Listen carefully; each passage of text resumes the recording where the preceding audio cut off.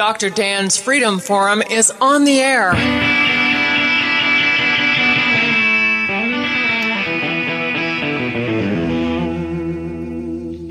Never send to know for whom the bell tolls. It tolls for thee. Dr. Dan's Freedom Forum is a call to arms for those American patriots who, in the tradition of our founding fathers, will stand up now to defend the Constitution and the liberties that it guarantees to each citizen, to each of us. That is our mission, to explain in a clear and concise manner the direct effect of each issue on the individual, on you personally, not some anonymous being in a distant place, and to define in no uncertain terms the consequences of inaction. Let the battle begin. Welcome to Dr. Dan's Freedom Forum. This is Dr. Dan. Well, this program, listeners, is for you, no matter who you voted for or what political party you belong to. Dr. Dan's Freedom Forum is not about politics, it's about principle. It's not about candidates, it's about conscience and the Constitution. Like the name implies, this is a program about freedom. Your freedom, where it comes from, what it means to you, and most importantly, how to hang on to it. My guest today is Dr. Mike Beitler, a close friend, wonderful person, a business professor at UNC Greensboro. He's the author of 3 books, and for the past 4 years, he has been the host of Free Markets, a radio program in Greensboro. It has been my honor to be a guest on his program a number of times, and I am going to be a guest on his 200th broadcast the first week of October. Dr. Mike has been a candidate for statewide office twice, and he's a very vocal advocate for the Constitution and a very vocal advocate for the 2 F words, free markets and freedom. Dr. Mike, welcome to Dr. Dan's Freedom Forum. It's an honor for you to be on today. Well, Dr. Dan, it's an honor and for me, and thanks for that kind introduction. Well, listen, you deserve every word of it. You and I have been talking many times. We share many common beliefs, probably 99.9%. So this is going to be a great set of programs that we're going to do together, because obviously the economy is a primary issue and of primary importance at this point. You know, last week was Constitution Week. I know you know that. I took 3 days and I lectured in high schools in Cherokee County. And one of the things we talked about was the difference between the U.S. economy before 1913 and after 1913. I know you know what I'm talking about, because I told them in 1913, 3 incredibly terrible things happened to the United States: the 16th Amendment, 17th Amendment, and the Federal Reserve Bank. So what a great way to start the program. Do you love the Federal Reserve Bank, Dr. Mike? Well, as you know, Dr. Dan, you and I have shared the stage at several Audit the Fed type events. And actually, this Sunday, I'm going to be speaking at the Outer Banks for Liberty barbecue over in Nags Head. And that's one of the things I'm going to hammer away at, is we have got to do an audit of the Fed. They are just destroying our currency. You know, one of the things that people never understand is that the Federal Reserve Bank is not part of the government. No, they don't understand that, and it amazes me, Dr. Dan, when I talk to people, they don't even seem to see what the problem is. You'll hear some people talk about, well, they're going to collapse our currency at some point, which is true, but they're taking little bits of our buying power away every day. I think we need to be aware that it's the same thing as they had gone into our account and just started charging our account and putting the money in somebody else's account. But we don't seem to notice that, because the inflation that they're creating just kind of sneaks up on us. Well, we know by following the value of gold that our dollar is definitely sinking in value. And it's all due to the action of the Federal Reserve. It really is, and it disturbs me, and as many of your listeners are probably Austrian economists would agree with me on this, that we don't have a problem with these commodities themselves getting more expensive. It's just that the commodities are getting more expensive in relation to the dollars, which are becoming less valuable. You know, when I hear people talking about the price of gas and they blame it on supply and demand or they blame it on speculators, I know that's just not the case, and I think you agree. Well, I do agree, and the speculators, as you and I have talked about before, really add liquidity to the market, so I'm glad that they're there. They're not the bad guys at all, and you're absolutely right. You know, we ought to be giving a lot of credit to people in the oil and gas industry if they can do things as efficiently as they do. Well, you know, though, that the price of gas and the price of a barrel of oil versus the value of gold has not changed for 100 years. Oh, that's absolutely right. I think what you were suggesting a minute ago, too, about keeping an eye on things as far as the gold prices, that really is a great way to get a sense of what our buying power in dollars is actually doing. Well, I know that you know that in 1913, an ounce of gold would buy a really well-tailored men's suit. And today, in 2012, an ounce of gold will buy a really well-tailored men's suit. And that about says it all. You know, it really does, because if we just think about comparing dollars to other commodities, there is that sense that somehow the commodities are becoming more scarce or something. That's what's driving up the price, when in reality, like you're saying, it's the fact that our dollars are becoming less valuable. Well, the Fed keeps printing money. And I understand under QE3 that they're going to be printing about $40 billion each month forever. That's what they kind of said last week. Did you hear that? I did hear that. And that should concern all of us. That should be front page headline material. And somehow this can go on as long as there's no audit of the Fed. It'll continue, and they'll just keep printing money for all these harebrained ideas that the politicians come up with. Well, printed money, of course, is the fuel for not only inflation, but it's the fuel for big government. That's why at the beginning I said freedom and free markets, they're linked inextricably. So that's what we're really looking to hear, aren't we? Is that every time the Fed prints money, it's done to increase the size and power of the federal government. Well, that's absolutely right, because all this debt that we're racking up, we're paying interest on, and a lot of this paper that's been created, these debt instruments are being held by the Fed, and we're having them print money, and then we're paying them interest for the right to be able to use all those extra dollars that are in the economy. Well, you know, the Fed, I don't know why I keep calling him Fred, probably Fred Flintstone or something like that, but the Fed makes money hand over fist every transaction, don't they?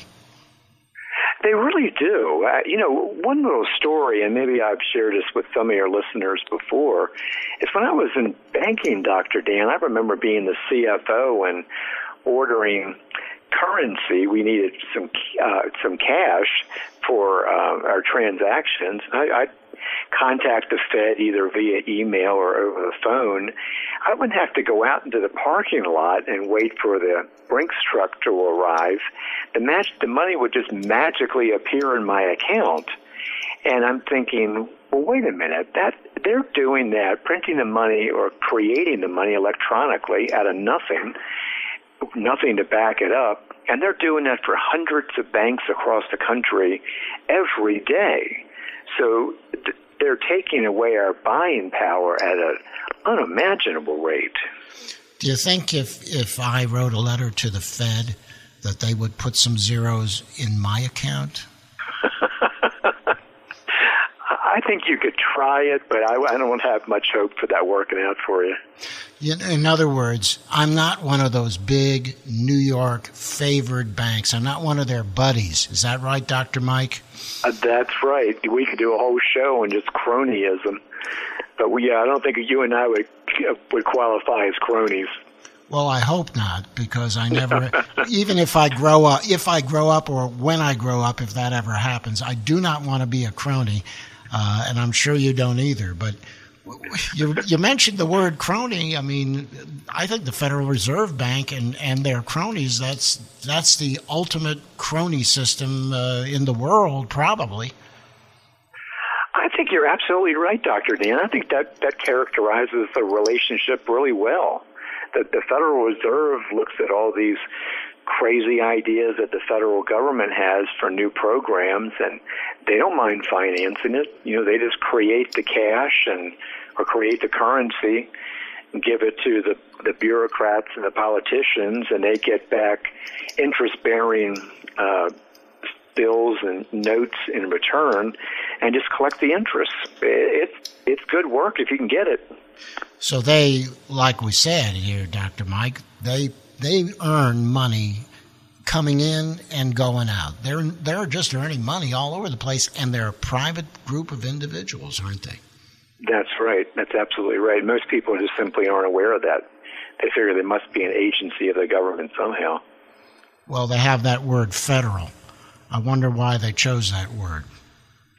Yeah, they have that, Dr. Dan, plus talking about it being a crony-type relationship, and then you have the president appointing the chairman. That just smacks of cronyism all the way around. Well, and in addition to which, we really, not the people, nor Congress, nor anyone really has any control over the Federal Reserve Bank anyway. Isn't that true? Oh, that's right. And just think about how frightening that is. I think that's why you and I both have agreed we need an audit of the Fed, which I think would probably lead to ending the Fed, because people would realize that it's a relationship or a power that they have in this relationship that's virtually unlimited. They can just keep printing money, and they're just not accountable to anybody for it.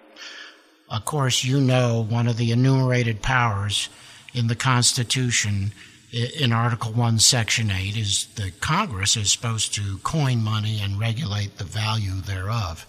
I would say they've abdicated their role. Don't you think so, Dr. Mike?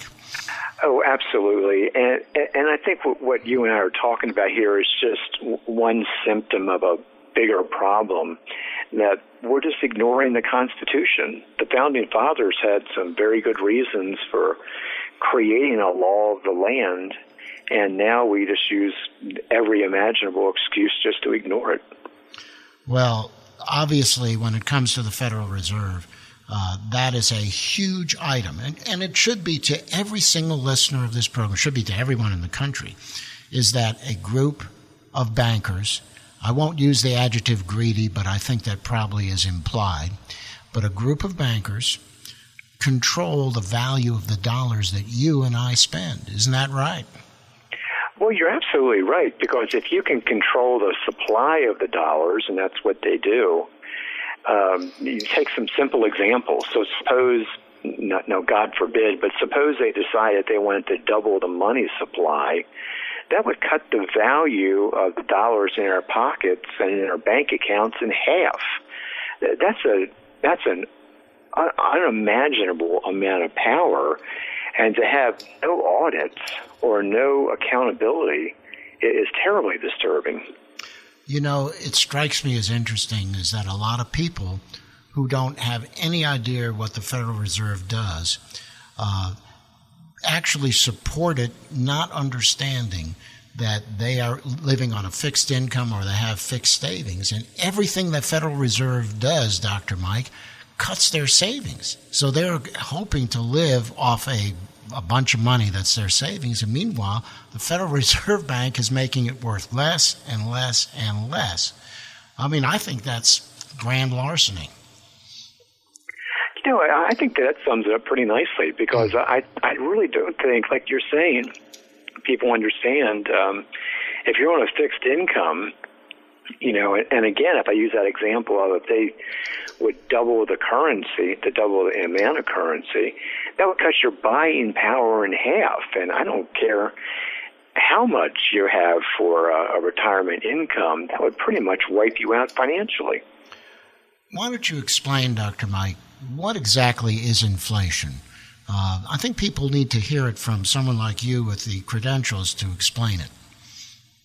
Well, I think it's actually something very easy to understand. It's people like John Maynard Keynes and that whole bunch that tried to confuse it or obfuscate something that's really actually very clear.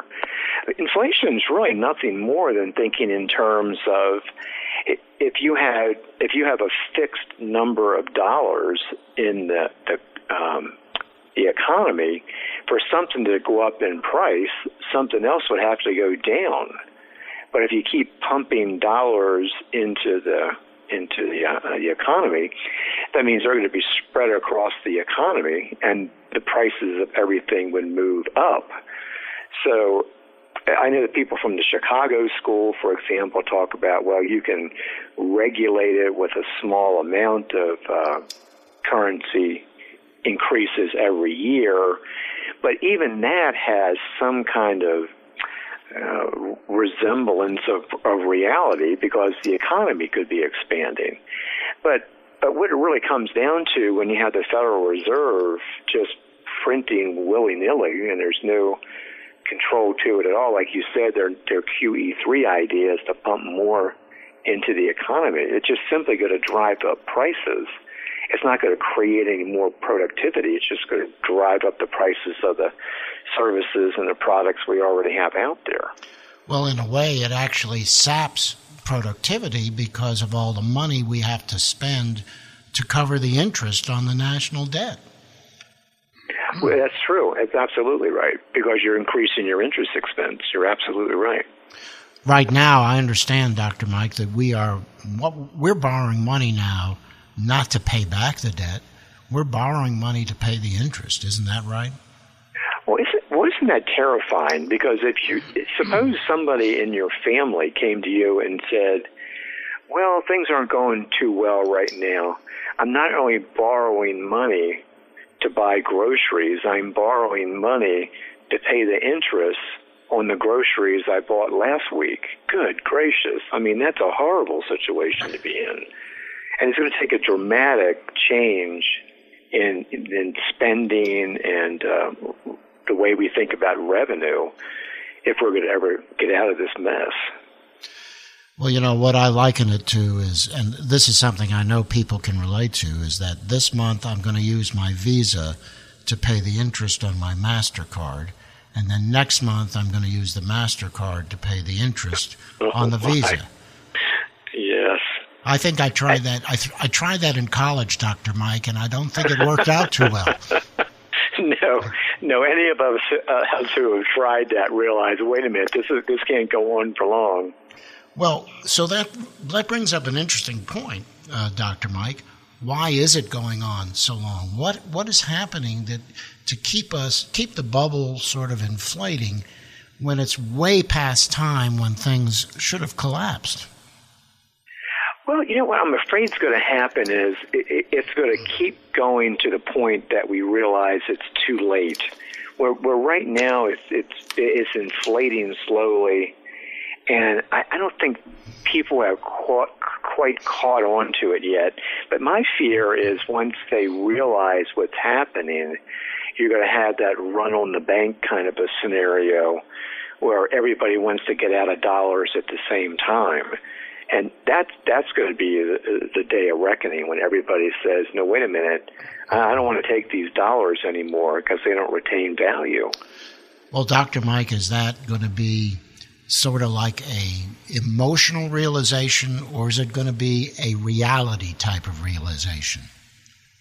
Oh, I'm afraid it's going to be a reality type thing. We've already seen things in Greece where people are rioting in the streets and so forth, and I hope we never see rioting in the streets in America, but it certainly could happen here if people realize, like you talked about earlier, all their retirement savings aren't going to be enough anymore because their dollars have depreciated so much in value that they can't buy the essentials that they need to get by.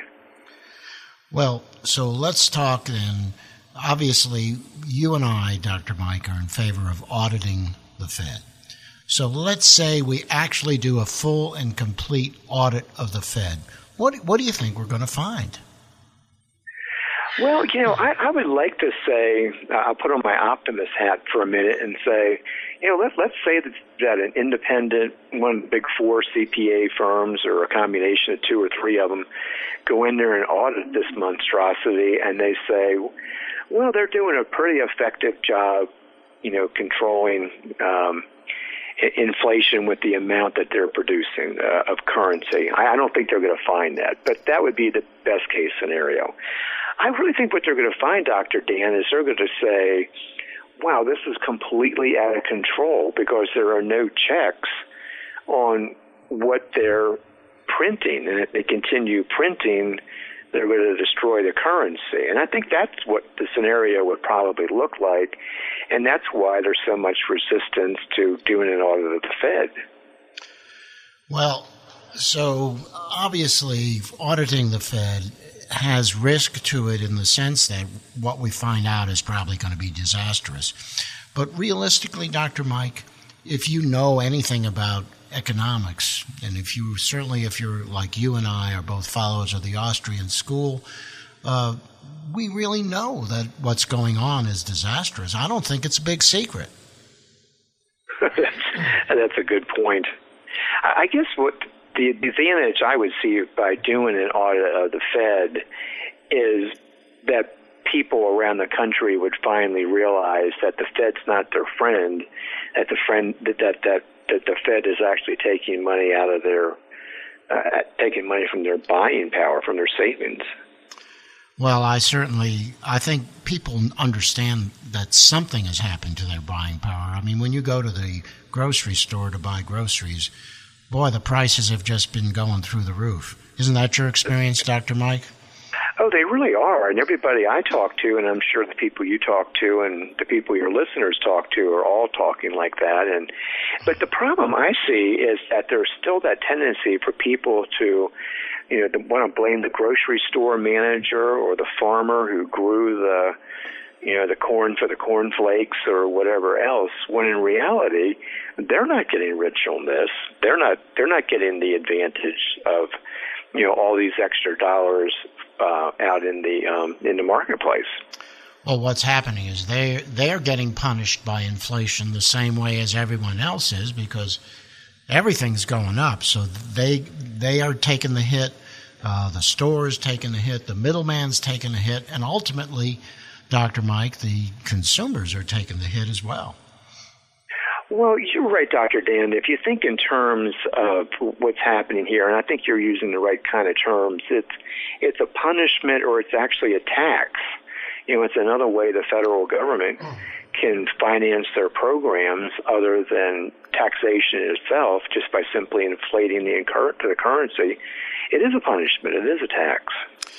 I read an interesting analysis, and we know that when money is printed and that money is put into circulation, that devalues everyone else's money. So look at it this way.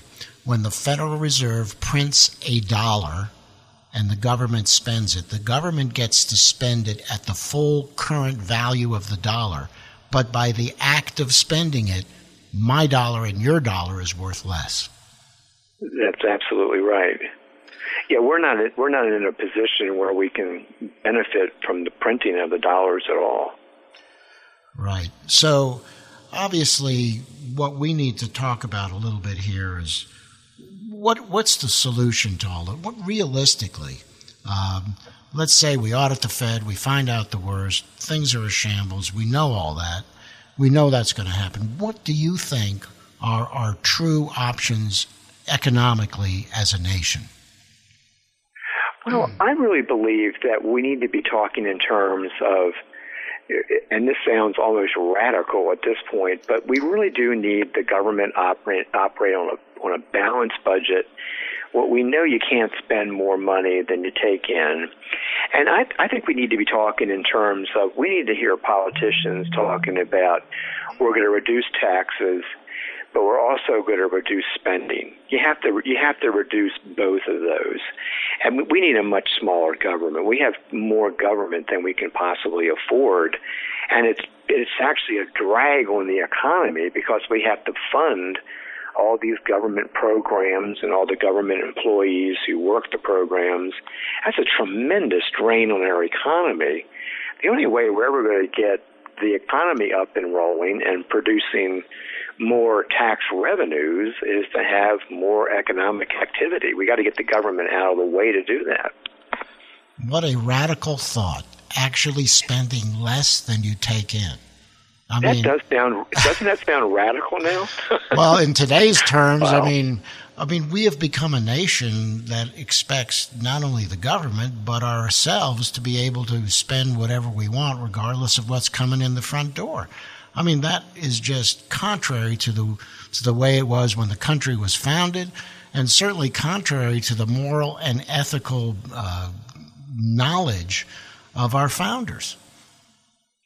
Well, you know it is, Dr. Dan. When I think about the Founding Fathers, I'm thinking, oh, my goodness, if they could come back now and see what we are doing, I think we'd be ashamed of ourselves. And I could even we can look back into the past like that, or we can look into the future. When I'm thinking about talking to my children and grandchildren, I'm going to be embarrassed looking that way, too, and saying, well, let's see, how responsible was the baby boom generation? Not very. Oh, my goodness. We've run the country into horrible debt, and now some of us are getting close to retirement, and we're going to retire and sit on a beach somewhere and collect Social Security while the next 3 generations work on this mess. It really is an embarrassment. Well, realistically, Dr. Mike, I would say, yeah, it would be an embarrassment to talk about that, and I certainly have with my kids. But the fact of the matter is that it really is the fault of a huge segment of the American population that has been asleep for the last 100 years, and we have kind of allowed politicians, with greed and a lust for power, to kind of do whatever they wanted to do, and their only goal was to make themselves rich and to stay in power as long as possible, because the longer they were in power, the richer they got. And that's been going on for about 100 years, and frankly, we did nothing about it.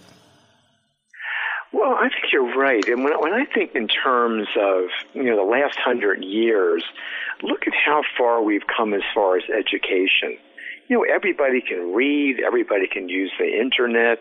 There's really no excuse for us to say, well, these issues are just beyond me. I can't possibly understand them, and I'll just have to trust my politicians. There's no reason to do that.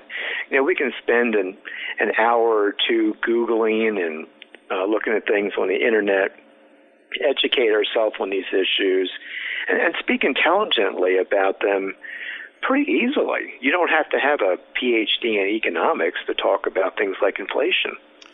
Well, you really don't need a PhD in economics to understand that if you keep spending more than you're taking in, eventually you're going to run into trouble that you can't get out of. But my fear is that we have, as part of the agenda driven by the progressives and the collectivism that they espouse, that we have raised a generation of young people most of whom really do not have the desire or the ability to understand what's going on. They're just living for the pleasures of the day and not really caring about what can happen on the next day. Well, Dr. Dan, let me share something with your listeners. This has happened in my classes at UNC Greensboro a couple of times. I try to lay off of politics in class because I don't think it's appropriate. But every once in a while we'll be having a discussion, and I'll give an answer that I think is pretty much common sense, some of the things like we're talking about today. And I'll have the students just go completely silent, and I'll ask one of them, well, do you disagree with that? Do you think I'm wrong? And they'll look at me and say, well, Dr. Beitler, we've just never heard anything like that before. That's something that's really stunning to me. I don't think it's so much that, young people are far left liberals or, socialists, but I just don't think they hear the things that we're talking about, like we're talking about on this show today. Well, we know from abundant studies of the educational system that it is in the hands of the liberals and progressives who don't really believe in teaching this kind of thing. They don't believe in having an informed student body to the point where people actually have to think. Because what we're talking about, Dr. Mike, is that basic thing that 2 and 2 make 4, and no matter how much you stretch 2 and 2, it can't make 5, 6, or 10, or anything else. And I think that knowledge is something that liberals fear, frankly, because when you have knowledge, then you question. And as a professor, you are really on the front line. Well, yeah, I think you're right. And one sad story I can share with your listeners, too, is I talked to a young man just recently who has a master's degree in economics.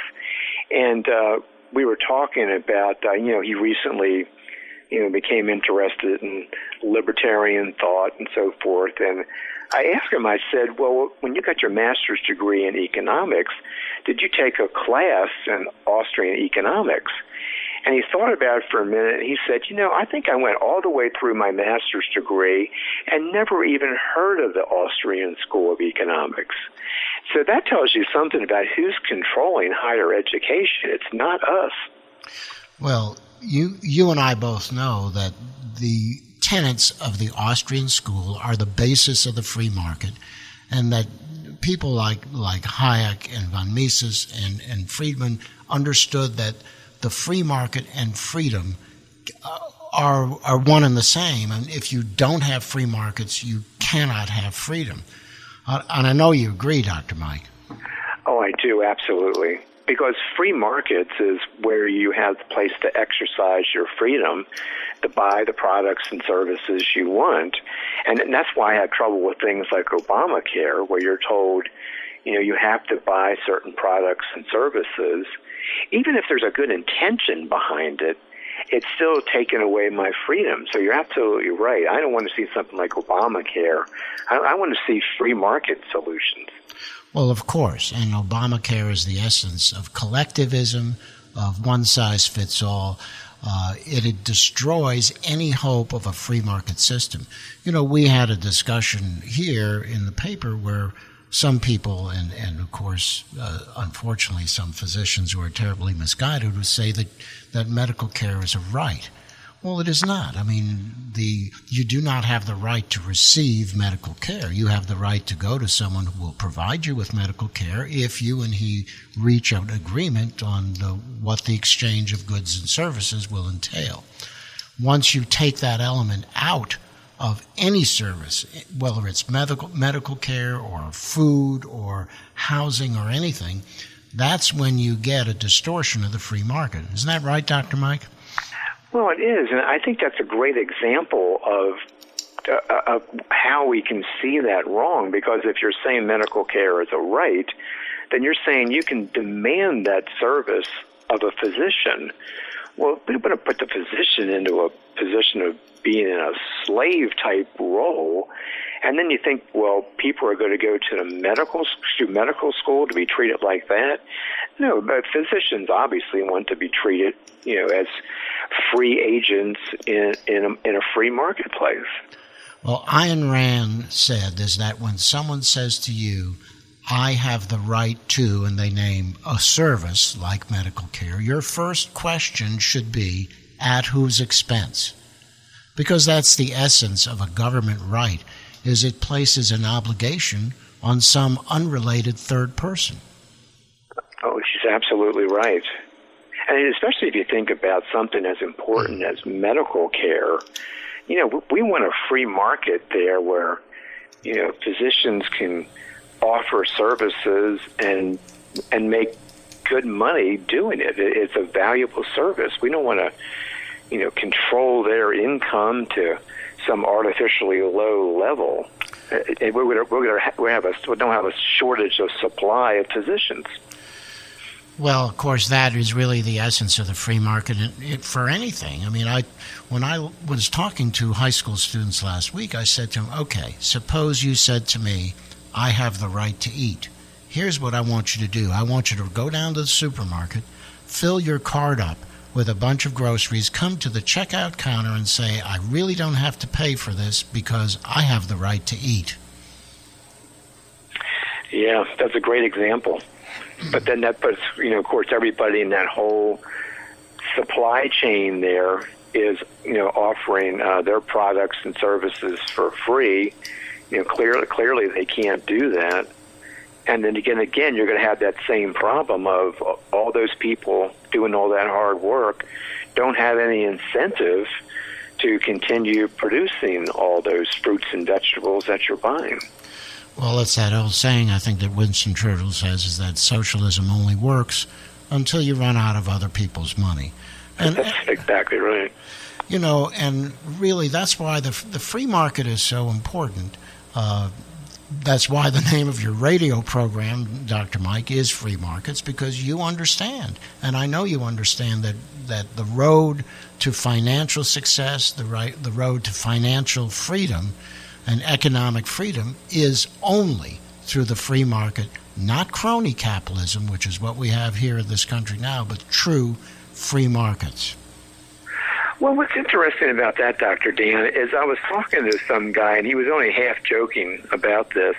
He said, 200 shows on free markets. He said, how much can you say about bananas and cucumbers? It's funny, but we're not just talking about, obviously, bananas and cucumbers. This applies to healthcare. It applies to education. We've done shows on education talking about if we give more free market solutions to parents and their children and people going back to college for non-traditional degrees, we'll have a lot more opportunities to have a variety of alternatives, and it'll also drive the price down. Well, that's and that's a free market solution for education. Well, of course, what is the essence of the free market is individual choice. I mean, that's what freedom is all about, is that you and I can choose what's right for us.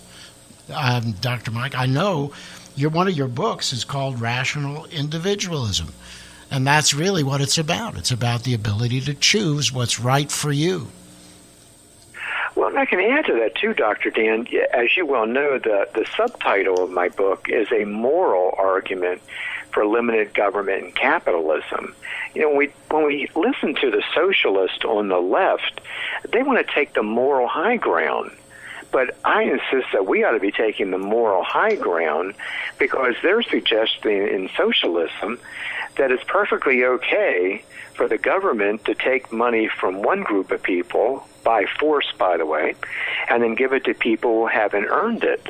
They're not giving it they're not giving that money to people who are poor. They're giving it to people who are politically well connected.